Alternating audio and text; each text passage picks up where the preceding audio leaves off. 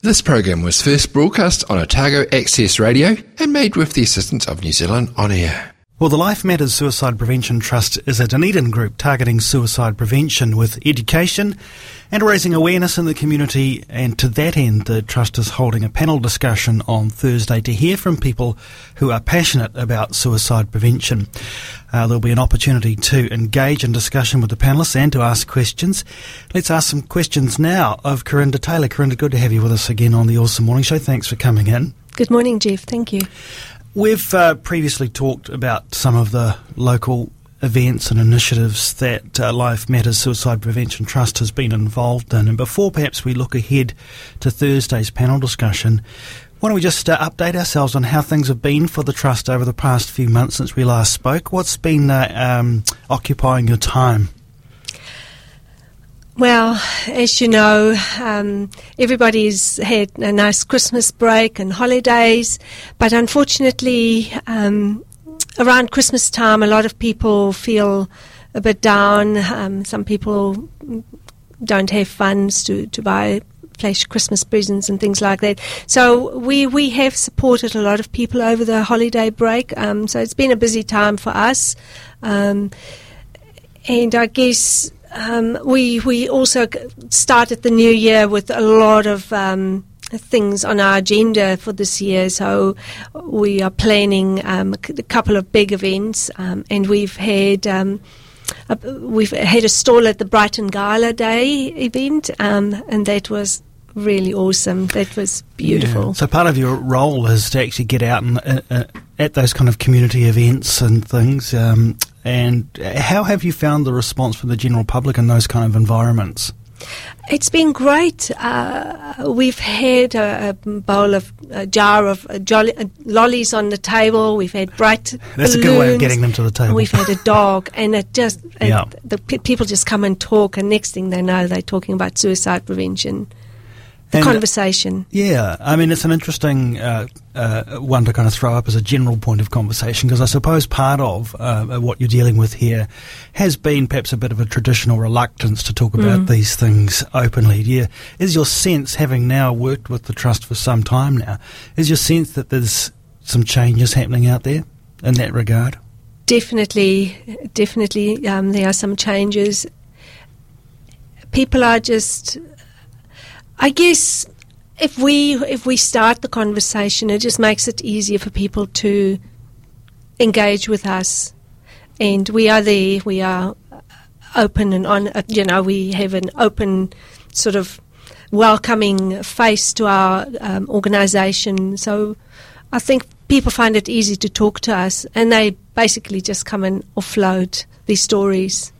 You have been extending your network effectively over the past year or so. When the Trust goes about running, say, a public event like the one that's coming up on Thursday, what other organisations in the community are you connecting with to do these things? So currently we are collaborating with other agencies. One of our two trustees work with Otago Mental Health Support Trust. This morning I went to a meeting, a DCAFS meeting, and that is called Stopping Dunedin Violence, and they collaborate with all sorts of agencies in town, and there's some really good people out there making a difference, and it's good that we can all work together and hold hands. Well, let's talk about Thursday's panel discussion. What have you got planned? So we have a few panellists, two from the police. We've got Inspector Mike McIlwraith and Nils Barth. We have a nurse educator from the Southern DHB, Colette Ryan. And we have got Grant Cooper from the Otago Mental Health Support Trust. He's a manager there. We're also lucky to have Jane Stevens from Hamilton. She lost her son almost a year ago to suicide. And myself. So we will be talking about our experiences having both lost sons to suicide. The panel discussion will be including the audience. So we want people to participate and ask us questions and give us answers and tell us what went wrong. What can we do better? So what are you hoping for in terms of outcomes from a meeting like Thursday's? I want to see some solutions. I want to hear what people have to say, and I want us to write it up and take it further to Ministry of Health, to the government. So you really believe that it's at that level that the initiative needs to come from? Yes, it has to come from the top down, yeah. In the time that you've been together as a trust, what sort of messages have been coming through most strongly about the kinds of supports or the kinds of changes that people would like to see? I think a lot of people struggle to engage with the services. Some people can't afford to pay the GP's fee. They will go and see their GP, and the GP will say, well, you need to be with mental health services, and mental health services would say, well, you don't fit the criteria, you're not unwell enough, yet these people need help of some kind. And I guess my role is sort of like a coordinator. I kind of look out where these people fit. So I find them an agency or person in Dunedin or elsewhere in New Zealand that can actually walk alongside this person, make sure this person get therapy and support. So are you saying we have the supports there, but we're not connecting people with them at the right times? Yes. Yeah. And I guess that means we need to be starting early, and education's part of the drive behind the work that you do. Tell us a little bit about what, if anything, is happening kind of at school level, or what you'd like to see. I think we need to talk about mental health in our schools. I think it's not talked about. It's still stigmatized, and we need to normalize it.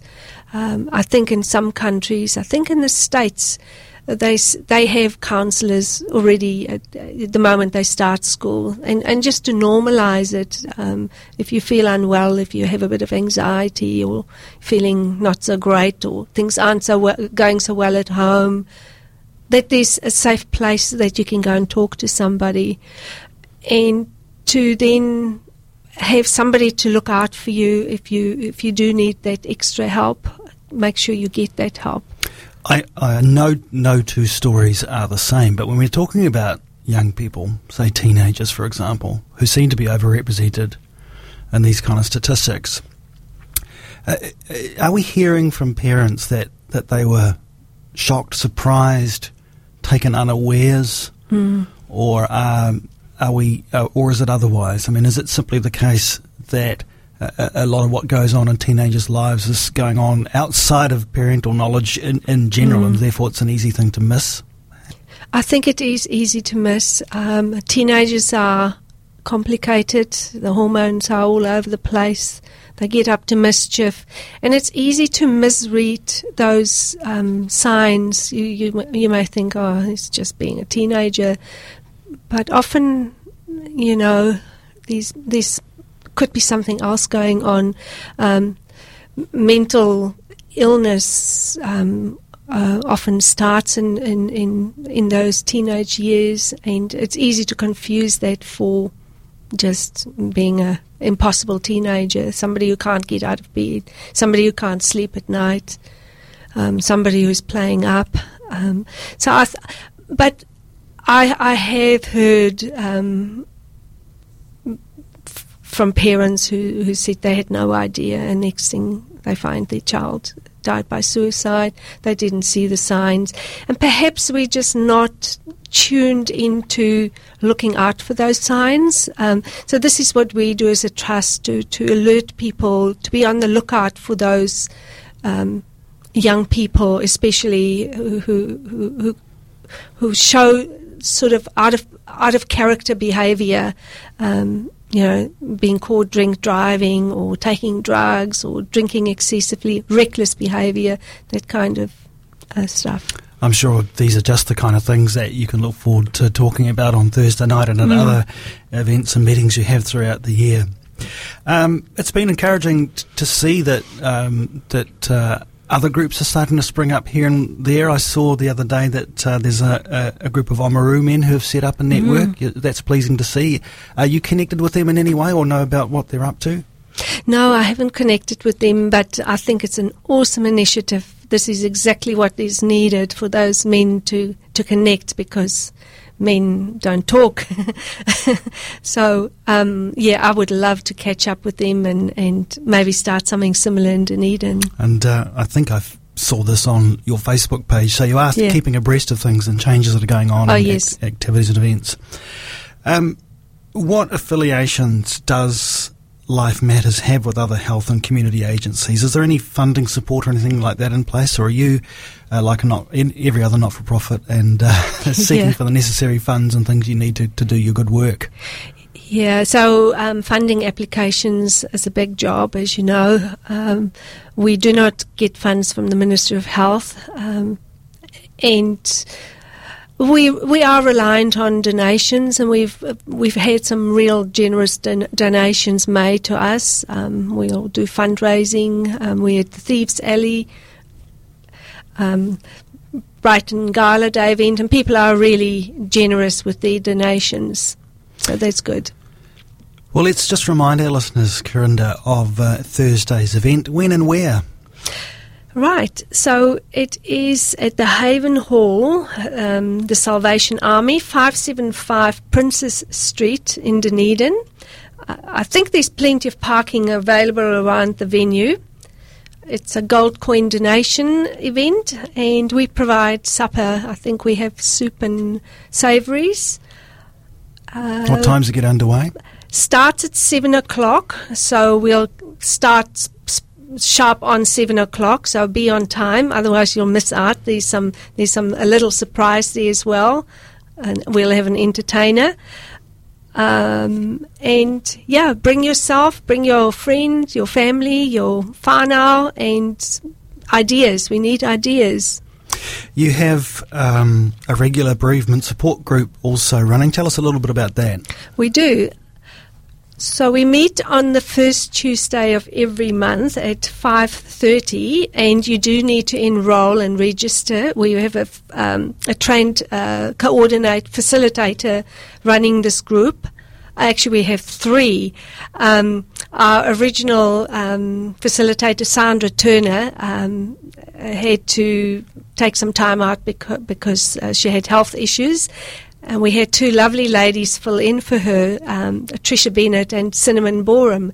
And they loved it so much, they said they are coming back. So we have three facilitators. We only have two doing it at any given time, so they'll just interchange. So they are lovely. And so it's like a group therapy session. And how often do they meet? Once a month. First right. Tuesday. So if people want to find out any more about that group, or indeed about Thursday's event or any other things to do with the Life Matters Suicide Prevention Trust, how can they get in touch? So for the bereavement group, they can contact Sandra on her telephone number at 027 644 8930, or the Life Matters email address, which is lifemattersotago, all one word, at gmail.com. Or you can go to our website, which is lifematters.org.nz, or you can go to our Facebook page, which is Life Matters Otago. And the same for the panel discussion. You can contact us through those contact email and website and Facebook page, and our contact number for that is 027 212 1048. All right, Corinda Taylor, thank you so much for joining us on the Awesome Morning Show, and all the best for Thursday's panel discussion and for all the work that the Life Matters Suicide Prevention Trust is doing in 2016. Thanks, Jeff. This program was first broadcast on Otago Access Radio and made with the assistance of New Zealand On Air.